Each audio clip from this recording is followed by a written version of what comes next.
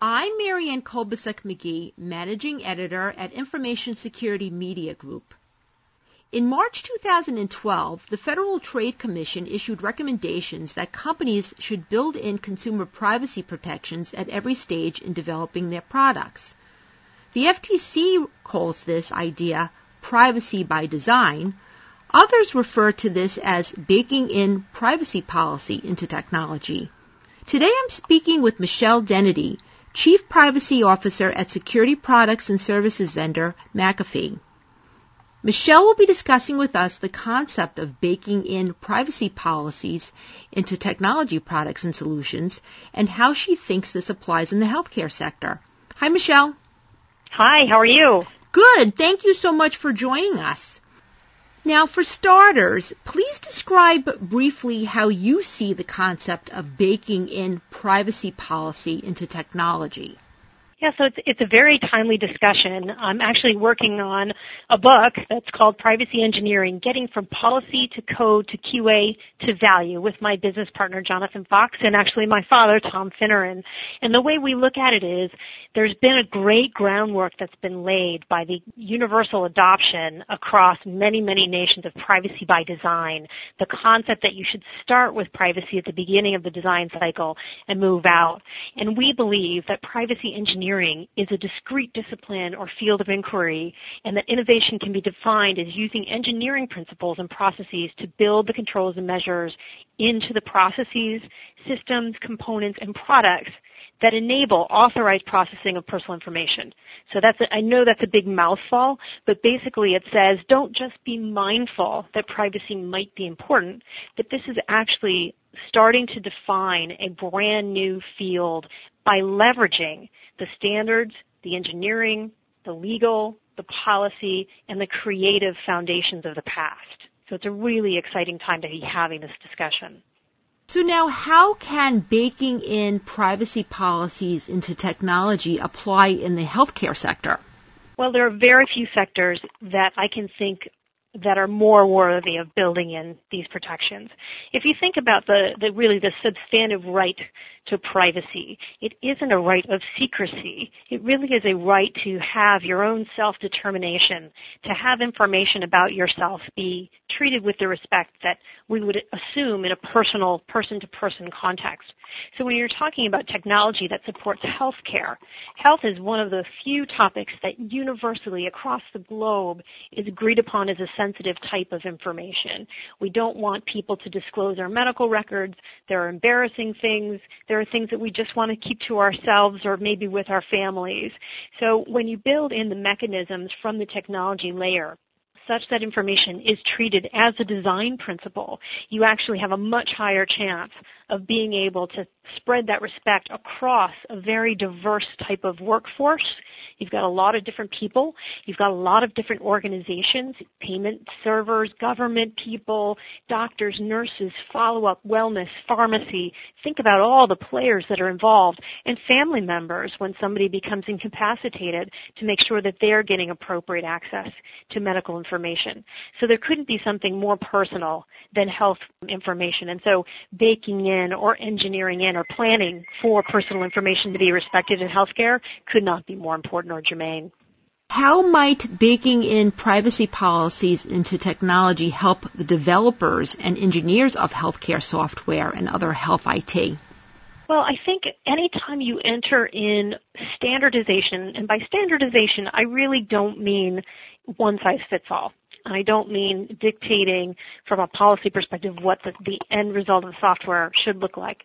But what I really mean is I think that it helps the developers and engineers to understand exactly what needs to be done when you bake in processes. And I'll dive a little bit deeper. So the process that we highlight in our book is actually UML processing. Taking a data-centric code, looking at the data that is required to actually perform functions for a various service. So looking at what does the business, in this case the business of healthcare, what is the end goal of the service provider to the patient, regardless of system for a moment. Once you figure out what that end goal is, what are the data elements that are required Now you're starting to speak the language of engineering. How do we map out various data map scenarios? How do we build activity diagrams so that we understand where there can be sensitivities, where there may be vulnerabilities, where you maybe need escalated authentication in the case of children, or maybe non-custodial parent who wants to see what's going on with a child. So there's all sorts of aspects that once upon a time may have been viewed as within the permit of the lawyer or just the policy person or maybe even luck. Now we can start to look at those as discrete, data-centric, patient-centric UML diagrams and activity diagrams, and it gives the engineer actually a much wider latitude for development so they can be creative in their own field, in their own language. So it really, really helps, I think, get the creativity back in the hands of the creators. How might baking in privacy policies into health information technology help healthcare organizations in their privacy and security compliance efforts? Well, I think as it kind of rolls up from the development, right? So everyone has a role. In my mind, everyone who touches personal information, whether it's the patient all the way back to the payment processing people, everyone is a privacy engineer. So the organization at large, if you start with a data-centric network, and you start with developers and engineers and vendors that understand the respect for data engineering techniques, you start to see the bubble up of an organization that can plan for data as an asset, that can plan against risk of loss and make sure that there are alternative ways, layered in-depth defense, if you will, from an organization layer. You can also look at how that implies training at the organizational level, and it actually also helps to contain and manage and acknowledge risk so that they can also understand where are they making the appropriate investment. So it becomes a business and a value discussion, but not in the way it is today. I think a lot of conversation today, and it's not an intentional badness, but I think if you're sitting in a medical context and you say, I've got X amount of dollars, I can either buy yet another life-saving tool like an MRI machine, for example, or I can buy some more authentication software. It's sometimes hard to see where that has a direct line to patient benefit. I think where you start to bake in the engineering practices that becomes patient-centric and data-centric and doctor-centric, then you start to understand where those investments really do help patient care overall, which is the end goal, of course, of healthcare. You mentioned the benefits to patients of baking in privacy policy into the various health IT products. What would you say are the biggest benefits that patients can potentially see from this? Well, I think there's a lot of different levels. I think one is we get down to the original purpose of HIPAA, which is really portability. You know, it's healthcare insurance and portability, making sure that doctors have just-in-time information. So it's a little bit ironic that a chief privacy officer talks about giving instant access to data, but at the end of the day, if you view privacy from this angle of authorized sharing, of having a self-determinative life, if you will, then that very much is part of it. So if I go into my doctor, I've got a doctor's appointment tomorrow morning, it's a specialist. I'm assuming that she's going to have access to records so that I don't have to, A, go through a painful series of questionnaires again about a disease I don't really want to have in the first place. She should be up to speed. She should also know the interactions with other parts of my medical history that are relevant to the treatment that I'm hoping to receive. So it saves time and efficiency. It saves mental anguish on my part from having to constantly reiterate the same painful facts over and over again.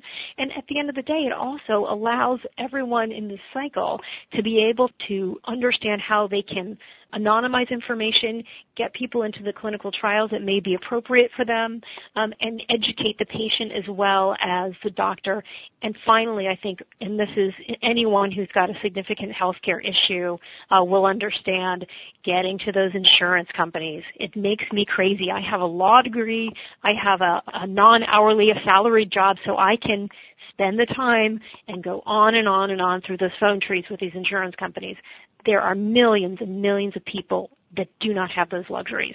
And there are people out there getting billed for health care that really isn't due, right? So it's an insurance mistake because the insurance company has bad information or the healthcare facility has miscoded something. The more you engineer in a patient-centric and a doctor-centric, privacy-friendly, privacy-engineered fashion, I think you're going to start to see lower and lower of those misfires, so you're getting correct types of information. I'll give you a personal anecdote. I have multiple sclerosis, and I see a myriad of different specialists for all sorts of funky immuno things.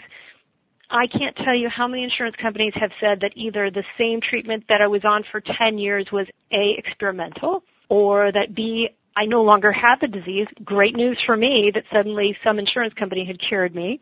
Same treatment, or that I already paid for something that I hadn't received yet, and on and on and on. And I found myself month after month collecting these excuses to either charge me double or not charge me at all, or withhold my medication that I needed to have at a consistent level to keep my immune system functioning correctly. So I have personal investment in making sure that this system works much better for my children and my family, but also I think that extends out. I don't think insurance companies really want to have all that excess hassle. They certainly didn't want to be on the phone with me for 4 hours every Friday during that period of time. So I think there's a lot of benefits to the patients, and I think it also cuts out on a lot of waste from a financial governance perspective as well for these healthcare operations. You mentioned the problem with the information payers often get, the insurance companies.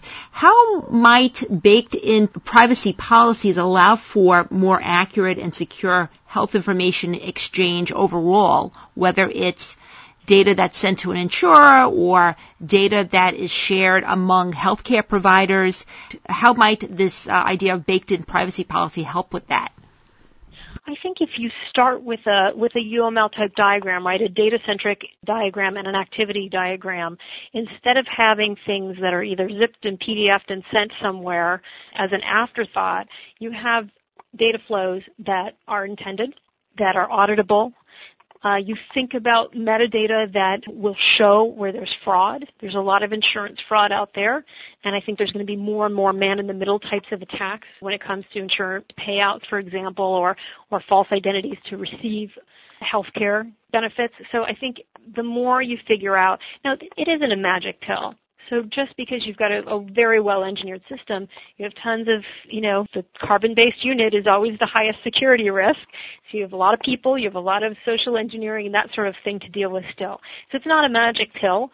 Even in the healthcare industry, there's no magic pill. But I think you do start to see intentional sharing of information, and where you see of any asset, intentional ownership and intentional measurement, you can see intentional improvement. And I think that's the real differential here. And it will take time. We've got a lot of legacy going on out there, but I think we can start to have this movement and start to see more and more innovation in this area. What is the current status of the healthcare industry in terms of baking in privacy policies into their technology? And do you think that other industries are ahead or behind in applying this concept to their own information security and privacy practices and technologies? It's a very interesting question. I'm a service provider to the healthcare industry, so I can't speak to them directly from a planning perspective or an execution perspective, but we've certainly sold a lot of good technology into the healthcare industry. I know there is a healthy interest. You're seeing more and more chief privacy officers being appointed in the healthcare world. You're seeing organizations coming together and talking about privacy technologies together as an industry. So I definitely am seeing movement from the healthcare industry, particularly in the U.S. where I have more exposure to it, but in Europe as well, even where it is a government activity, in Canada as well, you start to see more and more of this private-public partnership talking about healthcare, certainly on the security aspects. I think it's very, very, very early days on the either privacy by design as an element of policy, and certainly brand new days on the privacy engineering front. There are a few privacy patterns out there. There are more and more types of existing technology, mostly in the security front, being posed as baked-in protections, if you will. But I think this is a renaissance moment. As far as there's as other industries are concerned. Again, it kind of proves my point where you have an asset that is recognized as an asset, and I'm talking about the financial industry, you see a much greater maturity in control of that asset, that data asset, because they understand immediately and directly and profoundly what the impact of that is. In healthcare, you have a much wider recognition of the different types of value. And again, you see a paucity of spend on things that you want to spend. You can't research every single orphan disease that you'd like to spend. You can't buy every new gadget that you'd like to spend on. There's a lot of close the gap kind of spending that's happening in that industry as well.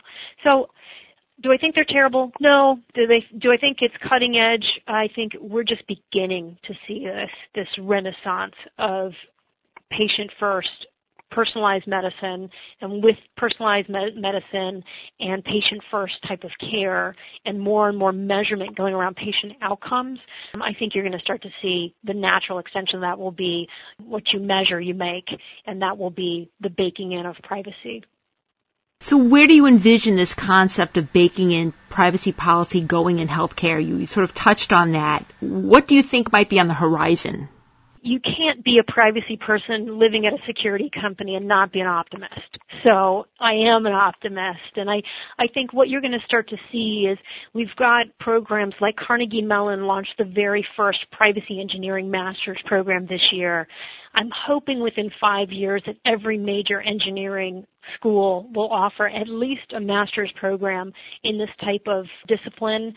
In the further horizon, I think where we're going with 1 trillion nodes of informatics in the next 20 years with wearable computing and certainly wearable self-attested type of health information. There's this whole Fitbit and all of these kind of competitive apps, if you will, on moving or moves. There's an app called Moves, I guess, to track how long you walk around kind of naturally during the day. You're going to see more and more, I think, of a groundswell. So I would like to see every code slinger out there having to go through a privacy engineering training. I'd like to see ethics as a requirement for anyone who's issued an engineering degree. I think we're going to start to see more and more professionalization of the engineering discipline as well. Just as we did in the law schools over the last 10 years, there was maybe one or two, a handful of law schools that offered privacy as a legal course of study. There was nothing when I was in law school, and now you're seeing almost every single law school has a dedicated course on data privacy. I think you're going to start to see that coming up through the technical disciplines. And then I think another important thing that's rarely talked about, which is I think you need to see more and more critical design, architectural design. You need the fine arts to really start to weigh into what do these interfaces need to look like so that we'll start to really engage in healthcare and healthcare information. How do we have the incentive so that it's not just the math geeks or the law geeks? It's really everybody thinking about public policy, public health, public ethics around healthcare. And then you start to see those requirements going back in so that it's time for us to serve humanity with technology. It's the time for us to fit ourselves to limited technology choices is ending, and I think that's on the horizon. I think it's time for us to serve humanity, and I think we recognize that, certainly at McAfee and beginning more and more within the industry. Thanks, Michelle. I've been speaking to Michelle Dennedy of McAfee. I'm Marianne Kolbasuk-McGee of Information Security Media Group. Thanks for listening.